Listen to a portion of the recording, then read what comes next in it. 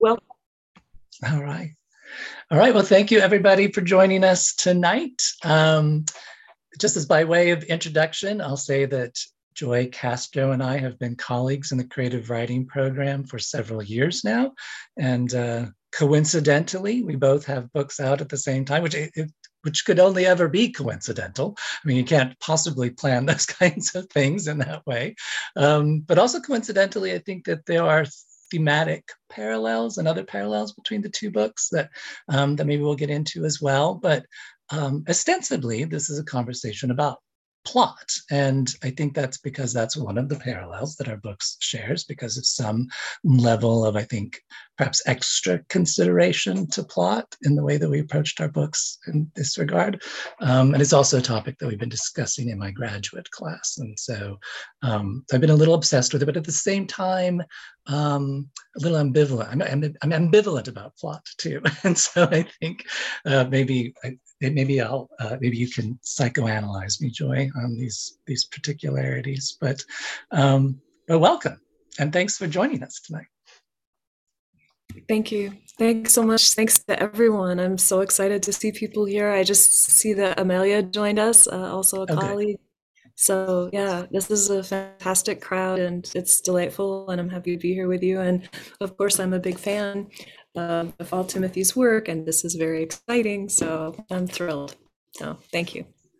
Well, and so one of the things that captivated me about your book was that each chapter seemed like it so precisely and so efficiently just leaned forward into the next um, into the next chapter, and so that I really I was somewhat conscious, I suppose, as a technician myself, that I was being carried along by the book, by the plot, by the story, the narrative voice, and all the various particularities of craft. But at the same time, not terribly cognizant of it, just like knowing that, that kind of visceral thrill of just tapping into the story and just wanting to know more. And so that's part of the reason I wanted to talk about plot with you as well. But I guess I want to ask you to start off in terms of talking about your own relationship to plot from three different point of views, from three different sides of yourself that you have, namely as a reader, as a writer, and as a teacher. And so, as a reader, like, what is your expectation of plot? What are your considerations when you're approaching a book, or when you're thinking about a book, or whether or not you're moving painlessly through the book? This is a great question.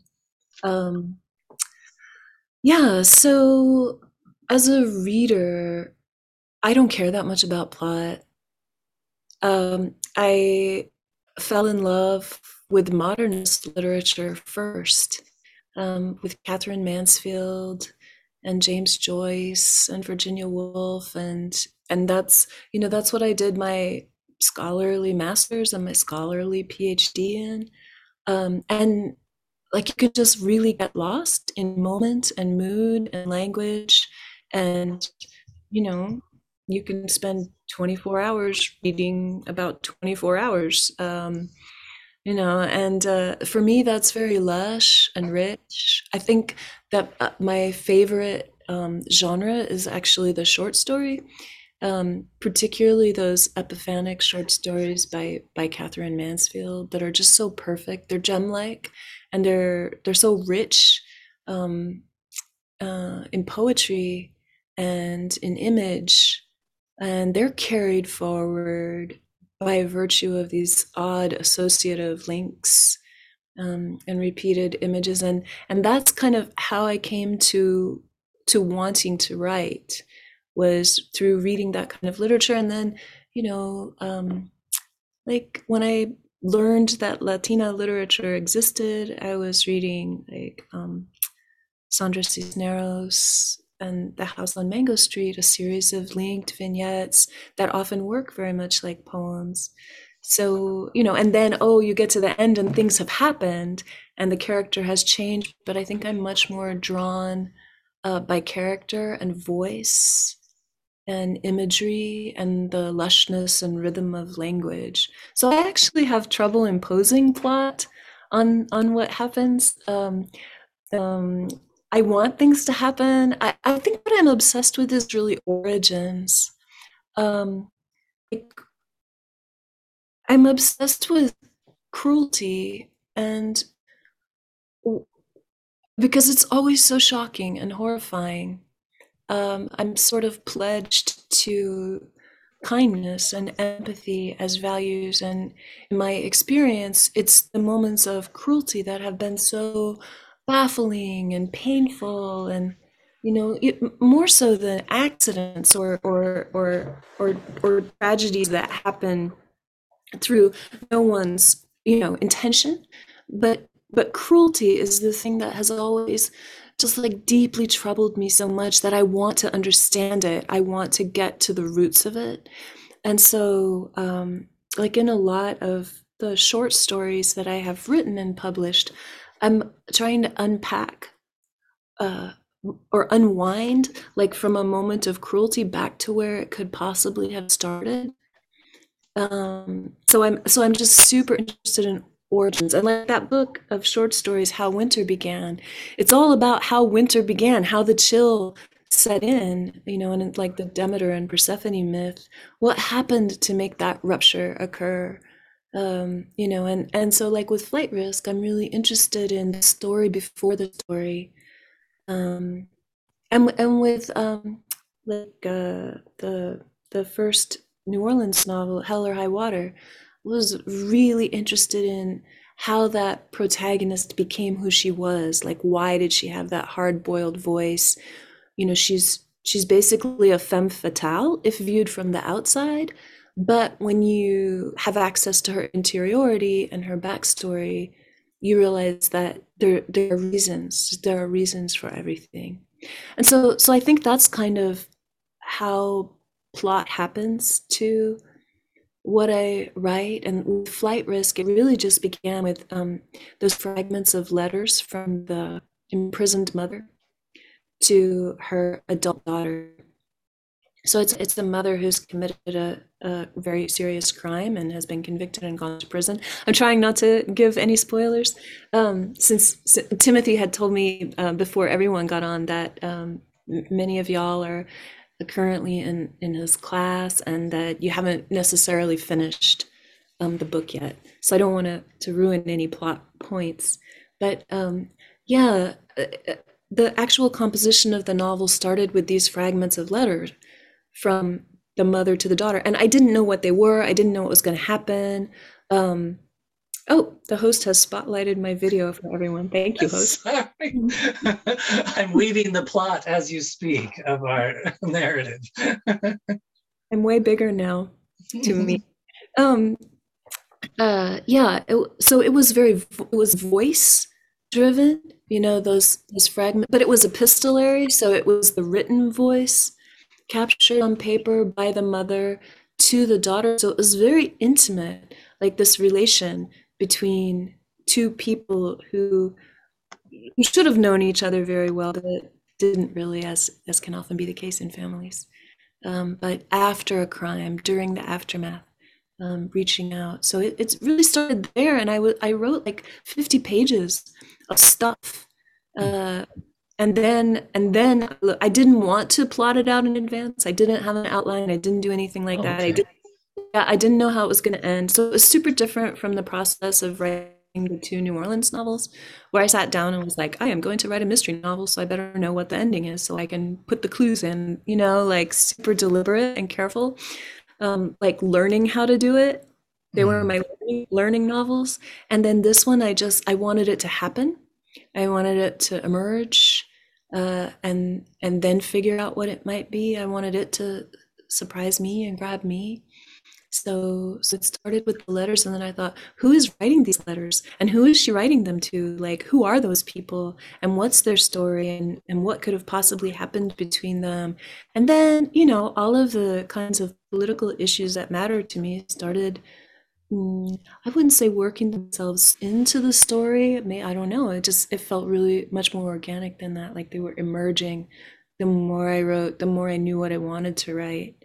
Um, so, and then okay, so you asked as a writer, so I've sort of shifted into writing and plot. Like plot has meant really different things to me with all the different projects and the different genres that I've worked in. So, as I said, for the two New Orleans novels, Hell or High Water and Nearer Home, I really wanted to write like a detective novel, a classic, sort of literary thriller with, a dead body in the first chapter, and then by the end, we know who did it. I appreciate the particular genre pleasures that those novels deliver, and I've always read them from early childhood and found them interesting and meaningful. I wanted to mess with the genre in all kinds of ways, but I was using it as a kind of a frame, so I wanted to learn it. So I did work with an outline and, the whole causal thing, the king dies and then the queen dies of grief.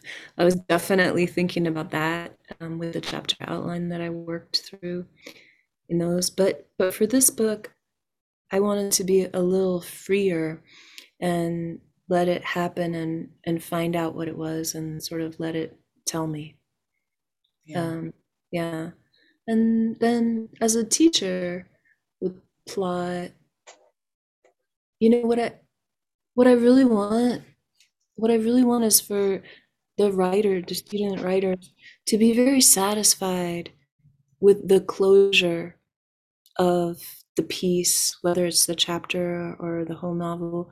I want them to be satisfied whether the closure comes at an aesthetic level or at the level of questions, so answering all the questions that the novel has raised, or both.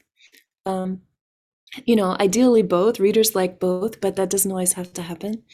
But I want the writer to feel very satisfied that they've really fully interrogated everything that the novel is pushing them to ask questions about, that they've asked the questions, that they've, you know, either answered the questions or shown why the questions are not answerable, by them at this moment in this work. So I think really that's what I think about in terms of plot. I think causality, as Matt Salises has pointed out in his recent book Craft in the Real World, causality, that element of craft, is something that mm, people with more power in the world tend to buy into. A lot of people really do have things just happen to them, and they have to roll with it and cope. So, I don't know that agency and causality are as key for me as they might be for some teachers of writing. I do want to see what characters do when something happens, like how they respond. So I guess causality in that way. But it might be the case that a character cannot make something happen, right? That a character simply has to cope with the fallout of what has occurred. So I'm very interested in exploring characters who are disempowered in traditional social ways, and how they process, how they emotionally process, and how they aesthetically process what they have witnessed or endured. I'm very interested in that. So, yeah, I think I hit all three. Well, yeah, and all of these things are, I mean, the things that draw us to fiction, as you said, like voice and all the aspects of the writing and the character itself and sensibility of the book, and certainly that for me too is what makes me care about a book. I can't imagine. I mean, I don't think I've ever had a situation where I picked up a book and read the jacket copy and thought, oh, what a great plot. This is Right. exactly. I mean, like I don't know a great plot from a bad plot until I'm in the thick of it, and I'm not even sure I would be capable of discerning what made a book successful in that way.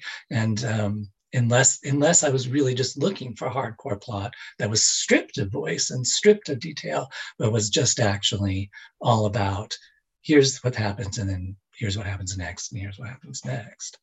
So yeah, there's these kinds of um, I don't think we're always talking about the same thing when we're talking about plot and what we want from it. I think that there is a kind of quotidian demand to a certain degree that those accountants of that sort of thing have in mind when they're promoting plots. But then for me, it's just really a plot can't exist separate from those other things and still make for a well-plotted novel, even.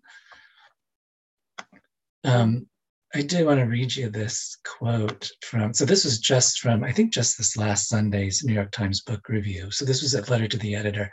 Each Sunday, the first section I reach for is the book review. And on most Sundays, I squirm in frustration with more than half of the fiction reviews because they are littered with detailed plot descriptions.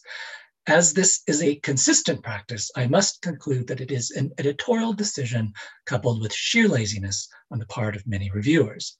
What happened to sticking with the book's theme, style, context, and quality in the reviewer's mind? A primary joy in reading fiction is to turn a page not knowing what's going to happen next. Why spoil that? And that's from Pete Warshaw in Chapel Hill, North Carolina. Hi, Pete. Thanks. Yeah. I mean, it's interesting, are you hoping that I'll respond to that? I Yeah. am hoping you'll respond to that. Is there a particular way that you would like me to respond to it? Would you want to offer guidance or shall I just start? Just dive in. Um, uh, the point about not knowing what's going to happen on the next page, I mean, that could have to do with the action sequence and thus plot in the conventional sense of the term, but it could also have to do with, what stunning metaphor is going to happen on the next page, or what extraordinary sonic effect or beautiful image or moment of incredible tenderness between characters that you could not have predicted, right? So I feel Pete's pain there, and it comes to what you were saying about like, the jacket copy. It's weird to me how much energy publishers and the staff at publishing houses spend on writing dust jacket copy all about the plot to try to entice people, because for me it's so often misleading. What I want to do is open the book and read the first 2 or 3 pages, sometimes even just the first paragraph, and I know I don't want to read it anymore, right? So for me it really is all about voice and language and a kind of surprise and intelligence that grabs me and makes me think, okay, I want to stay with this intelligence longer to see what's going to happen and what might be revealed even on the micro level, like what is it, there's like 12 plots or something like that, and they've all been done over and over. So I they should probably just tell the readers on the back cover like which of the 12 it is, and then give a passage from the interior of the book so that you begin to engage the authorial voice and have a sense of really what's going to happen in a much deeper and broader sense than just A led to B led to C and the queen died of grief, done. I so that's what I would say to Pete. I share his frustration, and yet I also I don't know. I mean, I think book reviews are so helpful in some ways, and they let me know if I want to check the book out at all, right? Like, is there enough there? I think the parts of book reviews that are the most useful to me are actually the little clips of quoted material, and I go, oh, this author's voice is really interesting. I do want to check this out, right? And I don't really care so much what they're writing about in terms of the plot. I want to know, do I want to spend time with this person and this person's vision? Do I want to dwell there, and do I want to explore what they've built for me? Do I have the sense that that's going to be worth the investment? of my time when there are so many other competing things, of course, as we always say. Yeah. So, I think we're looking for a shared sensibility to a certain degree, and we're not going to know that from the description of the book. or a profoundly unshared sensibility, right? So someone whose sensibility really shocks me and that I don't share, but then fascinates me, and I want to go there and learn from them. Yeah. So Yeah, you want yes. to be drawn in by something dynamic or something comforting, or then, but you don't. But yeah, you can't possibly know that. I mean, I think that there is certainly, if I get a plot description, I can be enticed by the concept or something, or there's something suggested about the characters and the world being described that makes me think, oh yeah, that will speak to my imagination. Um, but yeah, it's a curious thing to think that even that you could be that even a person that a reader might be served entirely by plot seems. And I think our friend, what was his name again? Pete, was it? You know, I think he seems to be somewhat of. I think he's taking two critiques here in his letter. On the one hand, he's criticizing the reviews for having too many plot descriptions, but then he's also because he thinks there's more to it and that's lazy. But at the same time, he's asking them to not spoil the plot for him. Right, right, And right. and so I want to, and that brings us to the question that we conceived together before the talk started tonight, in terms of like, can a plot be spoiled? I mean, is that such a thing? Are we so um, discombobulated by the act of learning something too soon that that that then, or is there something we do it? I guess, do we strive to write an unspoilable book to a certain degree? That because there are plots that are familiar, because your character, some of your readers will figure out what's happening or get some inkling of where it's going, and that's natural. I mean, it's natural for the reader to think through what might be coming next, and so we certainly don't want them to be. We don't want to lose the magical spell that we're casting over them by nature of them simply having figured out a plot detail before it's time. Yes, I mean, one of the great pleasures in life is surprise, right? The experience of curiosity, right? Of caring enough about something to want to know what happens next, or what's behind it, what caused it in the first place, or just, what's down that path. Um, like that's a delicious pleasure in life, curiosity. So if a book can provoke curiosity by any means, and then neatly and surprisingly satisfy it at some point, then it's sort of best of both worlds. The invoking of curiosity and then the pleasure of surprise. This is very nice. And of course, if the plot is predictable in some way, then you don't have the pleasure of surprise. You might have the pleasure of smugly going, yeah, I knew that was going to happen back on page 86, and Right. people do like to say that, but um, I think that the pleasures are many, and to write an unspoilable book, I don't even know like how one would begin. If I tried to think about how to do that, I would be so stifled and hung up that I probably wouldn't be able to write a word. Um, but I don't know. What about you? What do you think on that score? Well, I was going to also quote from the fictional foreword in Lolita, which is attributed to John Ray Jr., PhD, where he says, offensive is frequently but a synonym for unusual. And a great work of art is, of course, always original, and thus, by its very nature, should come as a more or less shocking surprise, which is exactly what you're speaking to as well. Um, Yes. but yeah, I mean, I think that uh, there, there's something about I don't know, reader expectation where I'm trained to be somewhat disoriented if I mean, like, I don't want to hear, well, I think sometimes coming attractions trailers for movies give too much away, really. So like there is this kind of feeling like, no, stop, I get it, I'm going to come see your stupid movie, just you don't have to play it all out for me.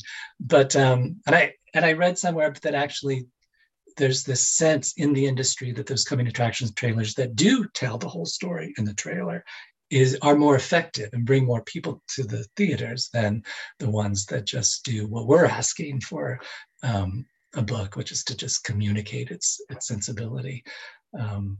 But That's interesting, Timothy, because when you were asking the previous question, I was thinking about the we there, like who's the we? Because we read for really different things, and right, like those viewers of the coming attractions, movie trailers, who want to know the whole basic story. They want to know that they're not going to be shocked or disturbed or offended or like really upset in some profound way, morally or emotionally or whatever. They want to have that kind of safety going into the experience.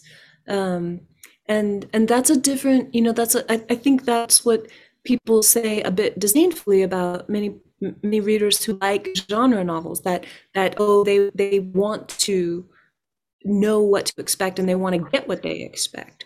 I think that many keen aficionados of various genres are so familiar with the generic play that they want to be surprised within the parameters of that genre. They don't want the same thing over and over. I think that's a misreading of genre lovers. They're quite skilled at reading the conventions, and then they want to read things that do new things with them. They want to read books that play with the conventions in smart ways.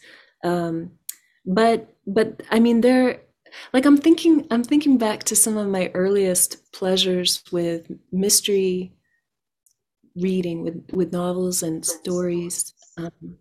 So like I was a freak for the Bobbsey twins series when I was a really little kid. And of course, I read a couple of them again when my son was young, thinking, oh, I'll share this with my son. No, they're rife with all kinds of horrible sexist and racist stereotypes. That was the day. And but they provided a reliable mystery, and there were these four kids, two sets of twins, who every book uh, solved the mystery together, all in this one family. And so it was sort of this, it was a sort of fantasy of peril, but then how familial bonds and intellectual labor could save the day. So that was very appealing to me as a kid. And the pleasures were absolutely predictable, and it was just how they got there that was fun. And then the other stories like that I used to like were the stories by Arthur Conan Doyle, all the Sherlock Holmes stories. I think I read the entire set of Sherlock Holmes mysteries, the short stories and the short novels, when I was in seventh grade, and I just loved them. There was something so tasty and satisfying about every aspect of those stories. They're so neat and tidy, like the closure. Um, and that's what I wanted as that reader, that seventh grade reader. I wanted to feel challenged, and then get to watch somebody much cleverer than I figure things out. And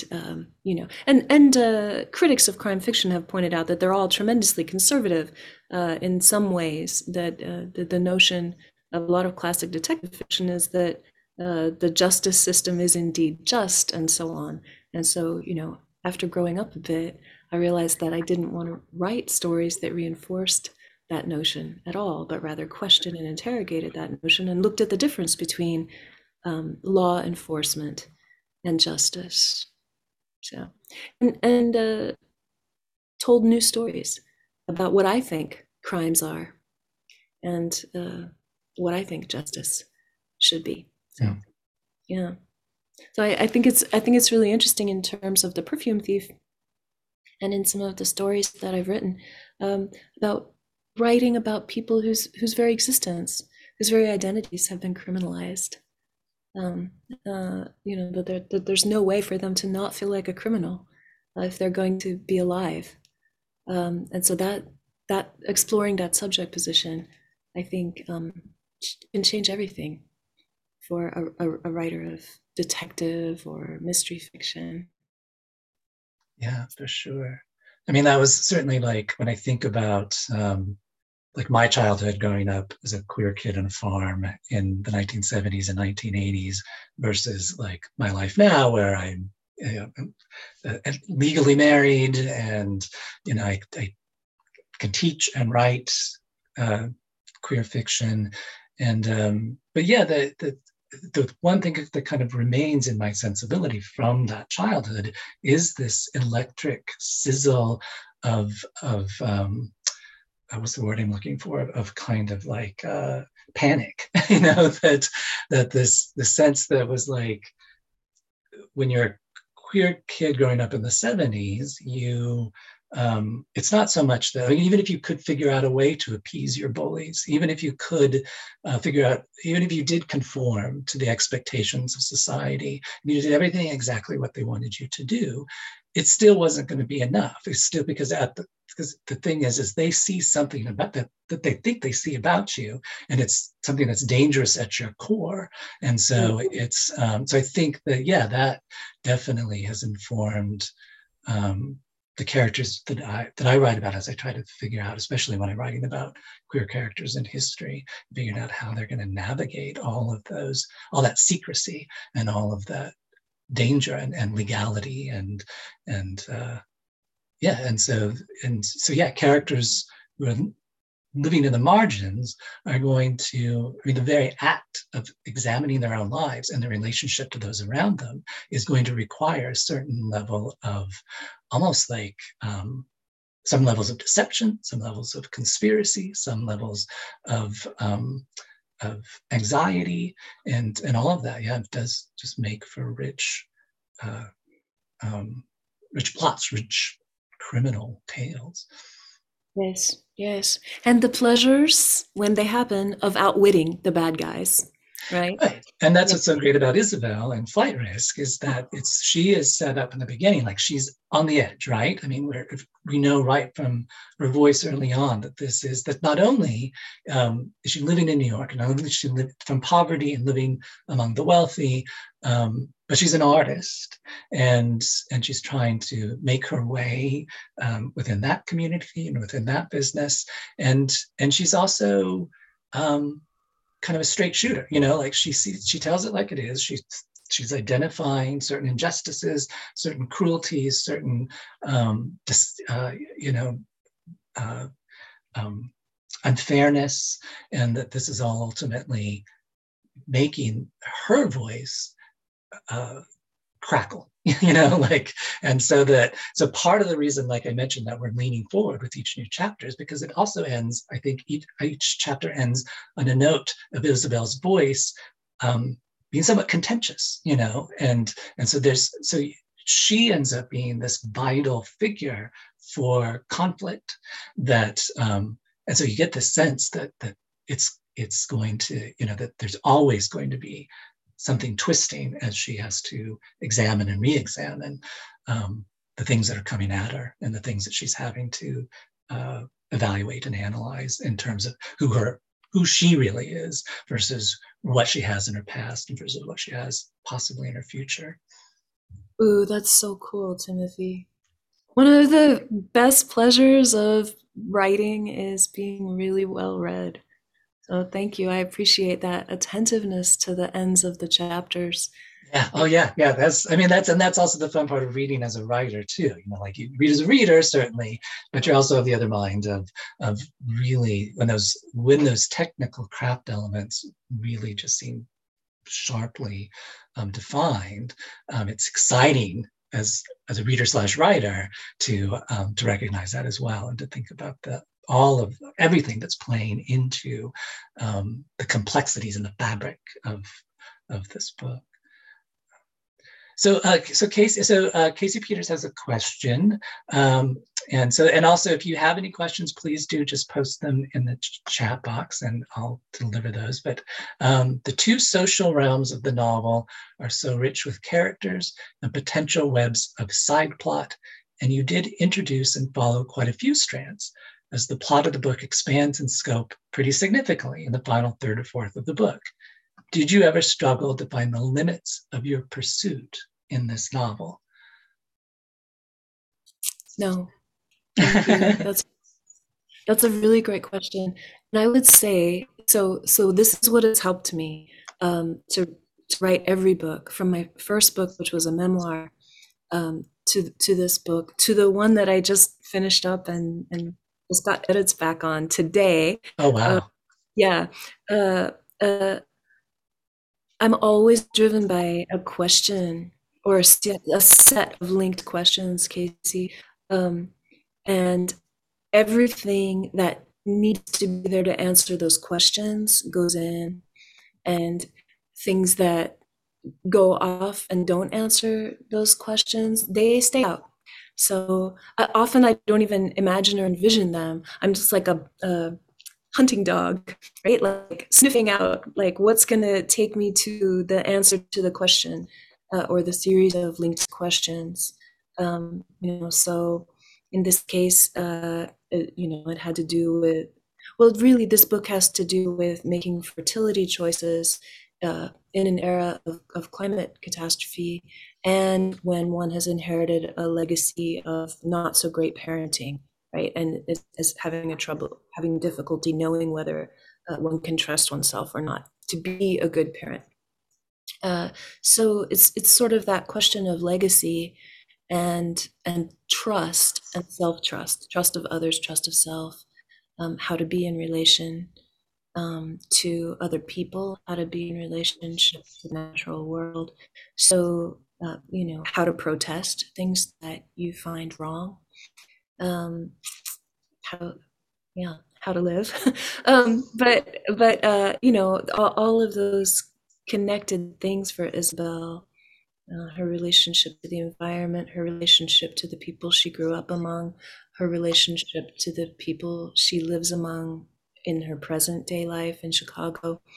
And so, like, everything that would help a reader understand why Isabel is making the choices that she makes. So the middle of the book, I think it's called Lines of Flight. Um, for all you theory junkies, uh, that is really backstory, right? Like, she's flying home in these legs of the journey. She's flying back home to West Virginia, but she's thinking about all the things that have made her the person she is in the now of the narration.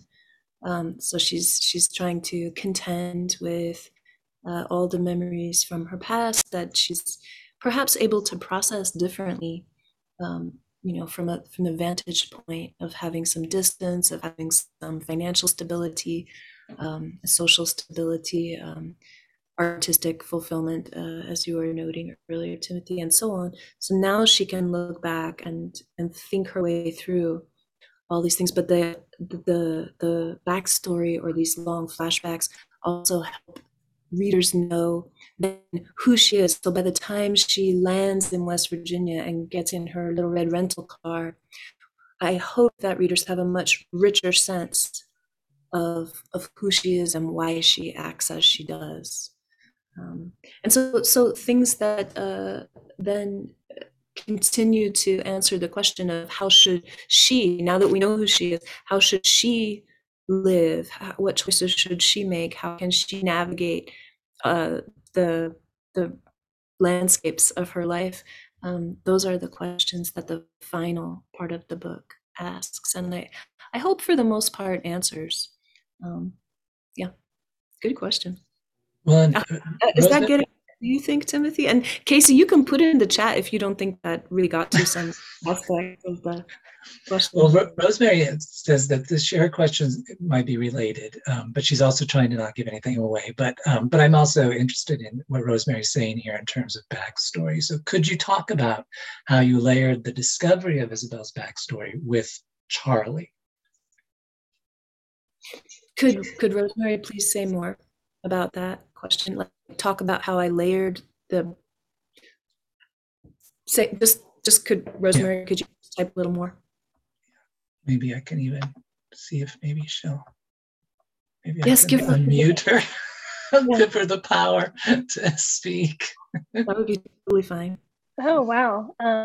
Cool. Yeah. No, just how you, kind of, I mean, I don't like to use the term breadcrumbs, but you kind of, you're alluding to something that's happened, and how it seemed like it plotted out so well, and the reader wanted to know, what happened, what that relationship was, and it felt like you execute it really well. So just if you could talk about kind of your thought process behind that. Thank you. I appreciate that. That's a very good question. Um, and I'm not opposed to breadcrumbs. I'm a great fan of fairy tales, as you know from the book. Um, so I tried to think about how, like, I tried to think about what would be the most pleasurable for me if I were a reader encountering Isabel's story. And like, I wouldn't want to just know all upfront everything that happened. Like, I wouldn't want to find everything about Charlie out in the first chapter or even the first third of the book. I would like to be on the track. Like, as the reader, I would want to be like that sniffing bloodhound, trying to figure things out.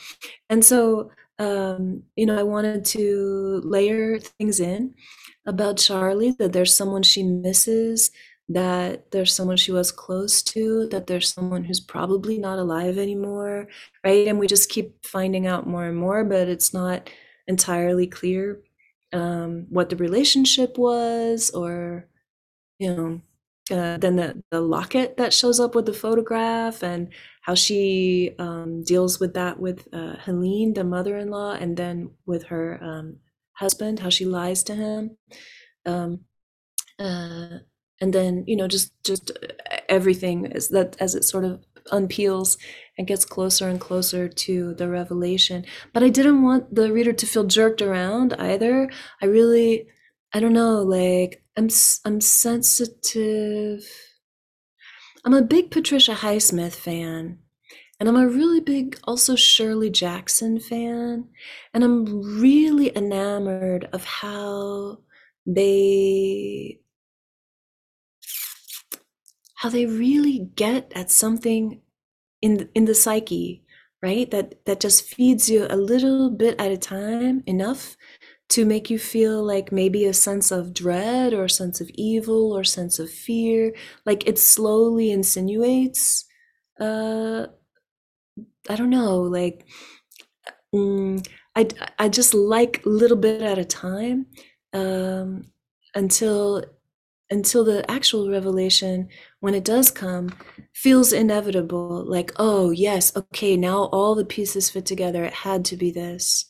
um, and now it all makes sense why the character was acting as they acted.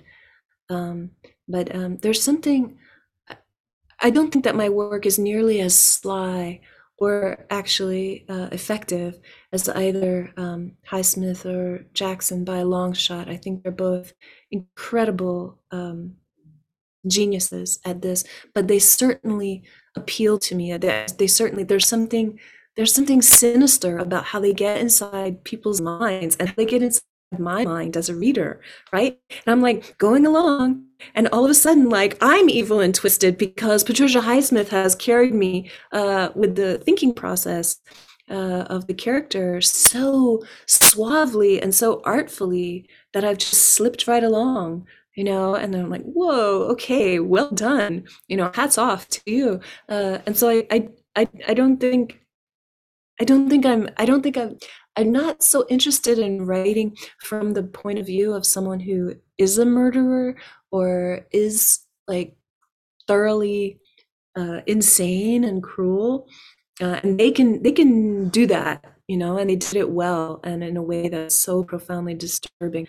I did think for a while about doing that with um, the mother character, but even so, I was going to try to explore the social factors that would have led to the particular crime, and try to make her as sympathetic as possible, and to humanize her as much as possible. I think in the media, when there's a woman who commits maternal filicide, the crime in the novel. Sorry, there's a spoiler. Um, uh, the thing that people say is, oh, it's unthinkable. It's an unthinkable crime, or they just write them off like, oh, they're a monster, or oh, they're psychotic, or whatever. And I thought, well, I really want to think it. I want to think that crime. I want to understand it. I did a ton of research, um, psychological and sociological research, reading transcripts of interviews with women who'd been convicted for maternal filicide, and were doing time and talked about all the social factors in their lives, and the sociologists talking about all the social factors in their lives and the ways that, they were shaped, just as so many of us were so shaped by our environments. If we had been in different environments, we could have also committed all kinds of crimes potentially, depending on what was available to us, depending on the factors that sculpted us emotionally and socioeconomically, and what our milieu was, who was role modeling for us, what was presented to us as brave and heroic, or ignoble, So I think we're all so very much products of our social environments. And then we also have, the ability to make choices, but sometimes not so much ability. Sometimes the choices are so limited by the circumstances in which we find ourselves that none of the options are really very good. But we still have to choose. Like, we're still forced to act by circumstance. And I'm just so profoundly and deeply sympathetic to people who end up making destructive choices, hurtful choices, at the same time that, of course, I condemn the effects of those choices. I also just don't think it gets us very far or does very much to say they're monsters or that's unthinkable. I think we need to think into the most horrific crimes to understand them, and then to find effective ways of preventing them, if possible. Yeah. So. Well, we have a question from Catherine too about how does your nonfiction work impact your ability to do fiction? She says, when I do fiction, suddenly I get ideas for my nonfiction. When I do nonfiction, I think of ideas for my fiction, and sometimes it drives me nuts. Super cool. That's nice. That's a good question, Catherine. I think they're always informing each other, nonfiction and fiction, and then also critical work that I like to do, whether it's writing about literature or writing about film, and then teaching the things that I have to keep learning in order to remain a viable teacher. That also informs then what I think about in terms of writing fiction and nonfiction. I don't know that it necessarily drives me nuts. I think I feel nuts for all kinds of reasons, but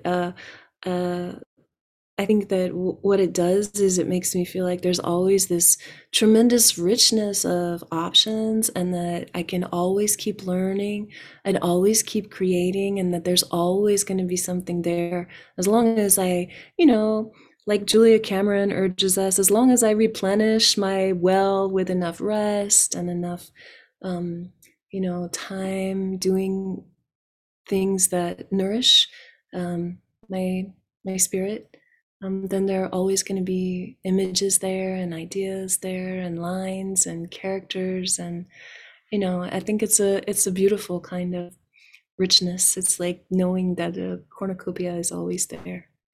So, what about you, Timothy? How would you answer that question? Well, I'm always feeling pulled by a variety of projects, and so it's like, and sometimes I'm of the mind to work on one thing, and of the mind to work on another thing. And I think actually probably more competitive is reading, because you sit down, when you do fall in love with a book, and you do want to live within within the world, or when I'm doing research or something, that's when I want to be with the book and at the same time be in my own imaginative space and creating, and to be inspired, right? I mean, or even a musical performance, or whatever, any moment that you're actually expected to be engaging with something else, but then you're drawn into that imaginative space that can be yeah, conflicting. Yeah, I think that you just have to learn to feel really good about the conflict. Yes. Kafka just be like, okay, now I'll just jot that down, and I know that when I get done with this, I can turn to that. Yeah.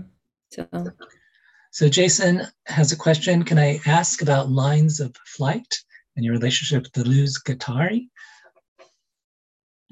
yes, sure. So I don't have a very deep relationship with Deleuze and Guattari, but I'm pretty enchanted by everything that I have read.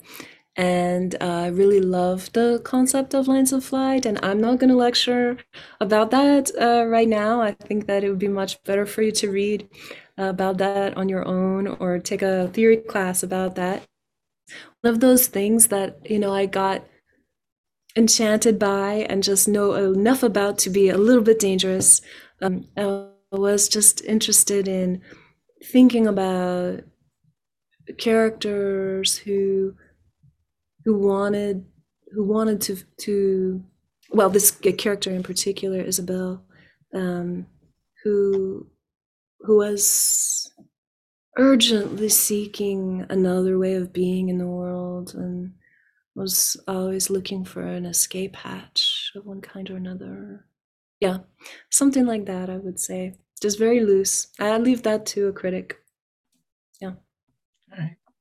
And then Will asks, is there balance between answering certain questions for the readers and letting them fill in the blanks for themselves? Is that a little risky to let the reader up to their own conclusion if it may be different than the intended ending that the writer has in their head, or if they leave a bit of ambiguity? Oh, it's super risky. Yes, it's super risky. Good question, and I embrace the risk. I really trust the intelligence of readers very, very much. And if they come to a conclusion that I didn't intend, that's entirely okay. They might be right. And I'm putting all the concrete details there and the story and the characters, and they could come to a very different judgment, a very different conclusion. Um, I think sometimes, and this is interesting because this is one of the comments that I got back today from my editor on my next book project. She's like, I think you could stand to offer a little bit more judgment here. Like, it's super cool that I have 6 narrators in this next project, 6 first person narrators, and I have this one narrator who just observes, right, and relates what's happening and doesn't comment. But the things that she's relating, I have strong opinions about, but I want to juxtapose them in such a way that suggests to the reader what they could possibly take away from those observations, but not mandate it, not get didactic, not even necessarily clarify it, but just be like, "Ooh, here's a rich collage. What do you think? What do you think?" And so I know that Flight Risk does that a few times, and I don't even want to tell you the times that I think it does. But certainly, I don't anticipate that people will ever walk away from something I've written having gotten the moral of the story that I thought should be there. Of course, I feel morally passionate about my own views, and I think they're there, but I never want to preach to the reader. Not everybody in this Zoom chat might know that I was raised as an evangelical Christian who went door to door. I didn't really enjoy this. And I was born or adopted into a family that did that. Jehovah's Witnesses, you may have had them knock at your door. And so until I was 14, I had to do that pretty much like all the time. And I hated it. And then when I ran away from home, I just felt like this revulsion towards preaching and towards didacticism. At the same time, there are things that I believe are better than other things. And I think, oh, well, if I just offer this set of things. Like when you come up with an amazing syllabus and you think, oh, these texts are so phenomenal, but I'm not going to tell students what to think about them or how to think about them or what to do with them or what to write their argument papers about. I'm just going to say, look at this fantastic stuff. Let's read it together as richly and smartly as we can and talk about it, and let's hear what everybody says. And I kind of think of making art in the same way, just like Isabel. She's picking up objects, right? She's picking up refuse and putting them together in a way that she thinks is beautiful and meaningful. And then, okay, this is the piece of art. But she doesn't say, oh, here's what it means, or here's what it signifies. And if you go back to the beginning of the book and you read about the mound of dirt in the clawfoot bathtub, you're like, oh, well, crap. But like, she's not spelling it out. And I try to be that kind of writer too. I don't want to spell things out. I want to offer some things, and I want the ways that they talk to each other to make some kind of meaning. But I can't do it with the preaching. So I probably err on the opposite side. Mm. I'm not sure about that though. So you might find my work really didactic. I don't know.